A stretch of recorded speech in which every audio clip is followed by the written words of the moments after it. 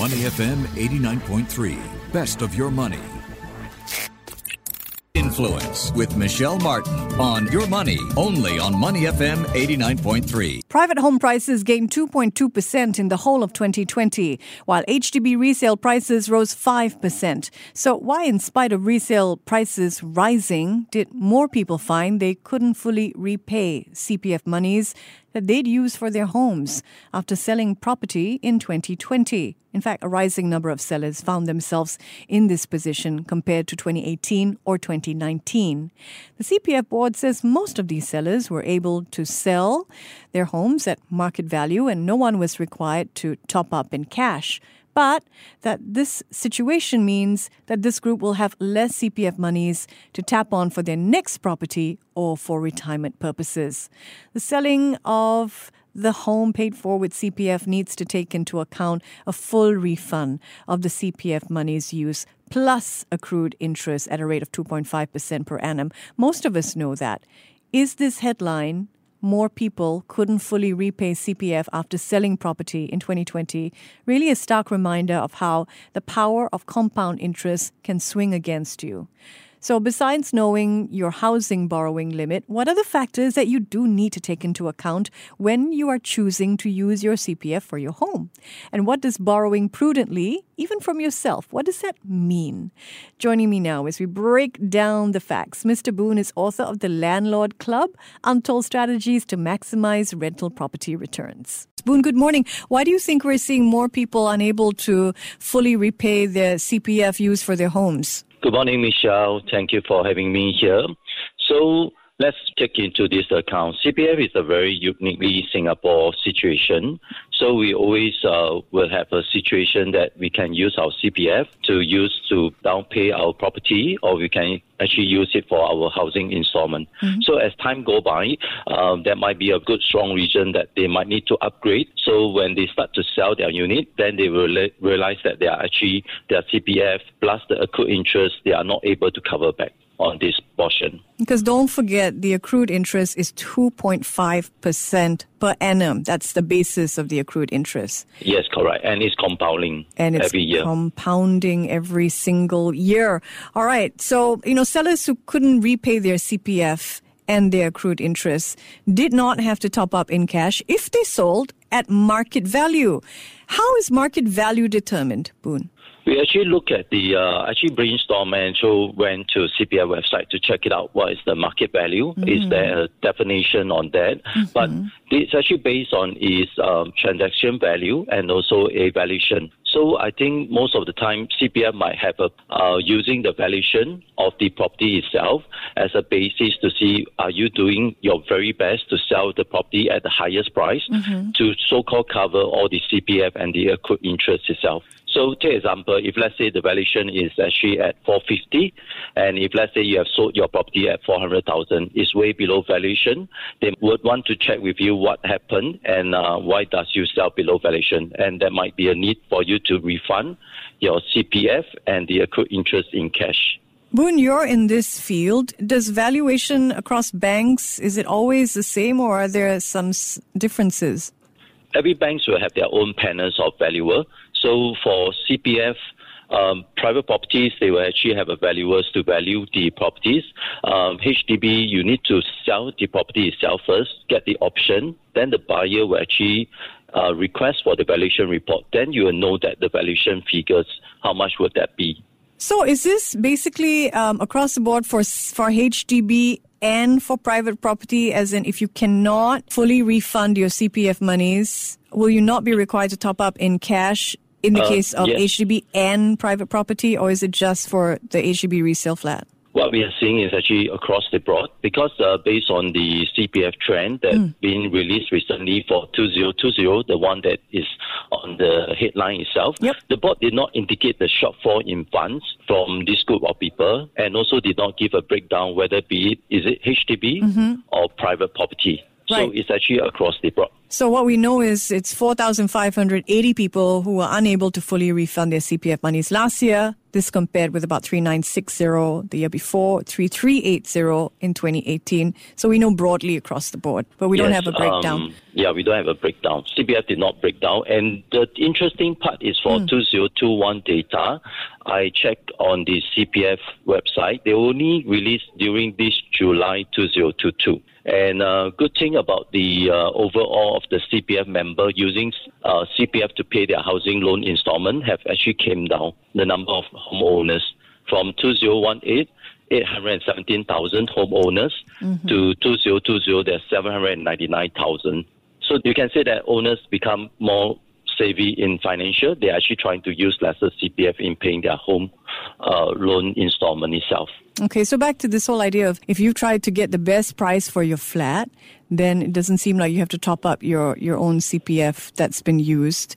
So what do people do if they cannot sell at market value but don't have the funds to pay themselves back in their CPF? I think before we start off selling the property itself, normally we do a financial calculation for our customer itself. The essential part is why do you need to sell? And if there is any profit or cash positive sales, then we'll actually proceed. If let's say there's a negative in this situation, there's a shortfall in the CPF return. So we always suggest to clients whether would you want to stay put, or is there a very strong reason that you, by hook, by crook, you need to shift to another location or shift to a smaller property, then we actually will recommend to sell. And of course, we always try to get the valuation or the indicative for the property itself to have a better gauge of what is the market value at that time. Okay. So, we're trying to work out what is the real cost to you of using your own CPF for your home payments.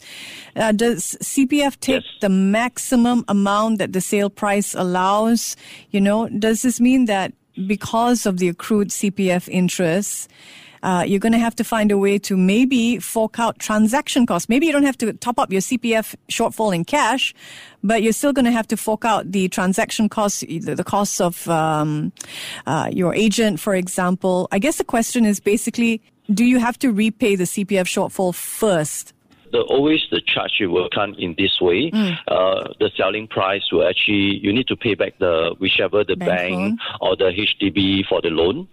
After that, you need to pay back the CPF. So plus the include interest. So whatever you have used from your CPF, including the HDB housing grant, all this will come and also attract 2.5% accrued interest on that.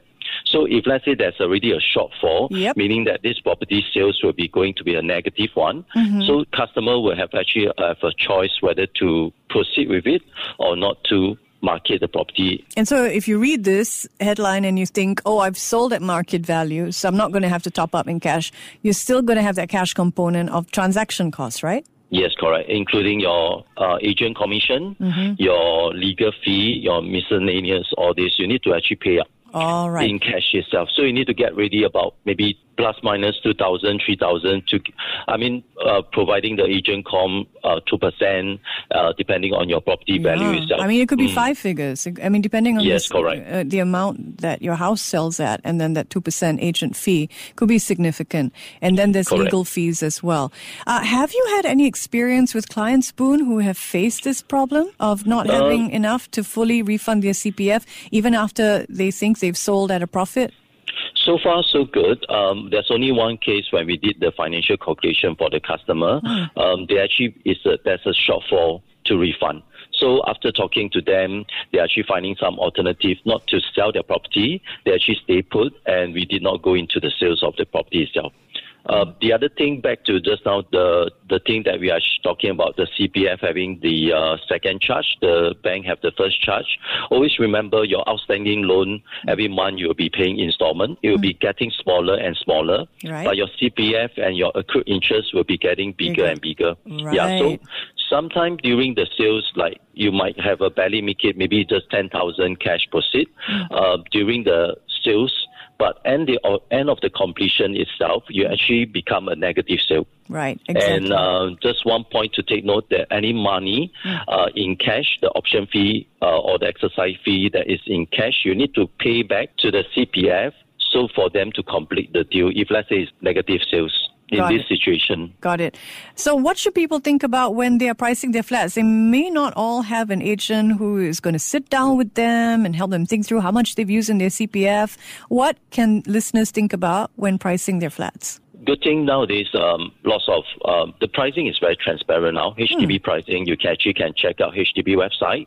Private property, you actually can check out URA website. So these two actually take care of what's supposed to be transacted during this recent time. The second portion, your CPF, you actually can just click on. CPF have done a very good job in providing all these figures. Calculator, yeah. Yeah, the calculator, your data, how much you need to pay back, specifically your principal account, your grant, your accrued interest based on that particular day. So you actually can do a rough calculation. And of course, there's lots of website that's actually promoting sell by yourself, HDB. That's one thing on that. You actually can save some costs on that. I'm glad you mentioned time, because when we talk about accrued interest, it's a function of time. So you might have you have this mental figure in your head about how much of your CPF that you've used, but you need to get to those calculators so you can figure out if you sell next month, for example, how much are you going to have to pay back, right? What do you think people should really think about when deciding how much of their CPF they should use for housing, Boon? CPF, of course, there will always be two school of that. Some of them will actually believe in CPF. Okay, CPF mean, to my personal view, CPF is mainly for retirement. Yeah. The main objective is still for retirement. It's just that CPF allows members to use CPF funds to purchase property. So if you are taking out all the CPF money and pay for the property, whatever you have taken out from CPF, they will actually attract accrued interest. So nowadays, I think lots of members become much more financial savvy. They actually tend to lower down their CPF usage and let the money grow inside CPF. All right. Well, great thoughts there. Thank you very much. Always wise to think prudently about how you use your CPF. We appreciate your time, Boon. Boon has a great book as well. Mr. Boon is the author of The Landlord Club, Untold Strategies to Maximize Rental Property Returns. Thanks, Boon. Thank you. Thank you, Michelle. Thank you for having me here. Before acting on the information on Money FM, please consider if it's suitable for your own investment objectives, financial situation, and risk tolerance. To listen to more great interviews, download our podcasts at moneyfm893.sg or download our audio app. That's AWEDIO. Available on Google Play or the App Store.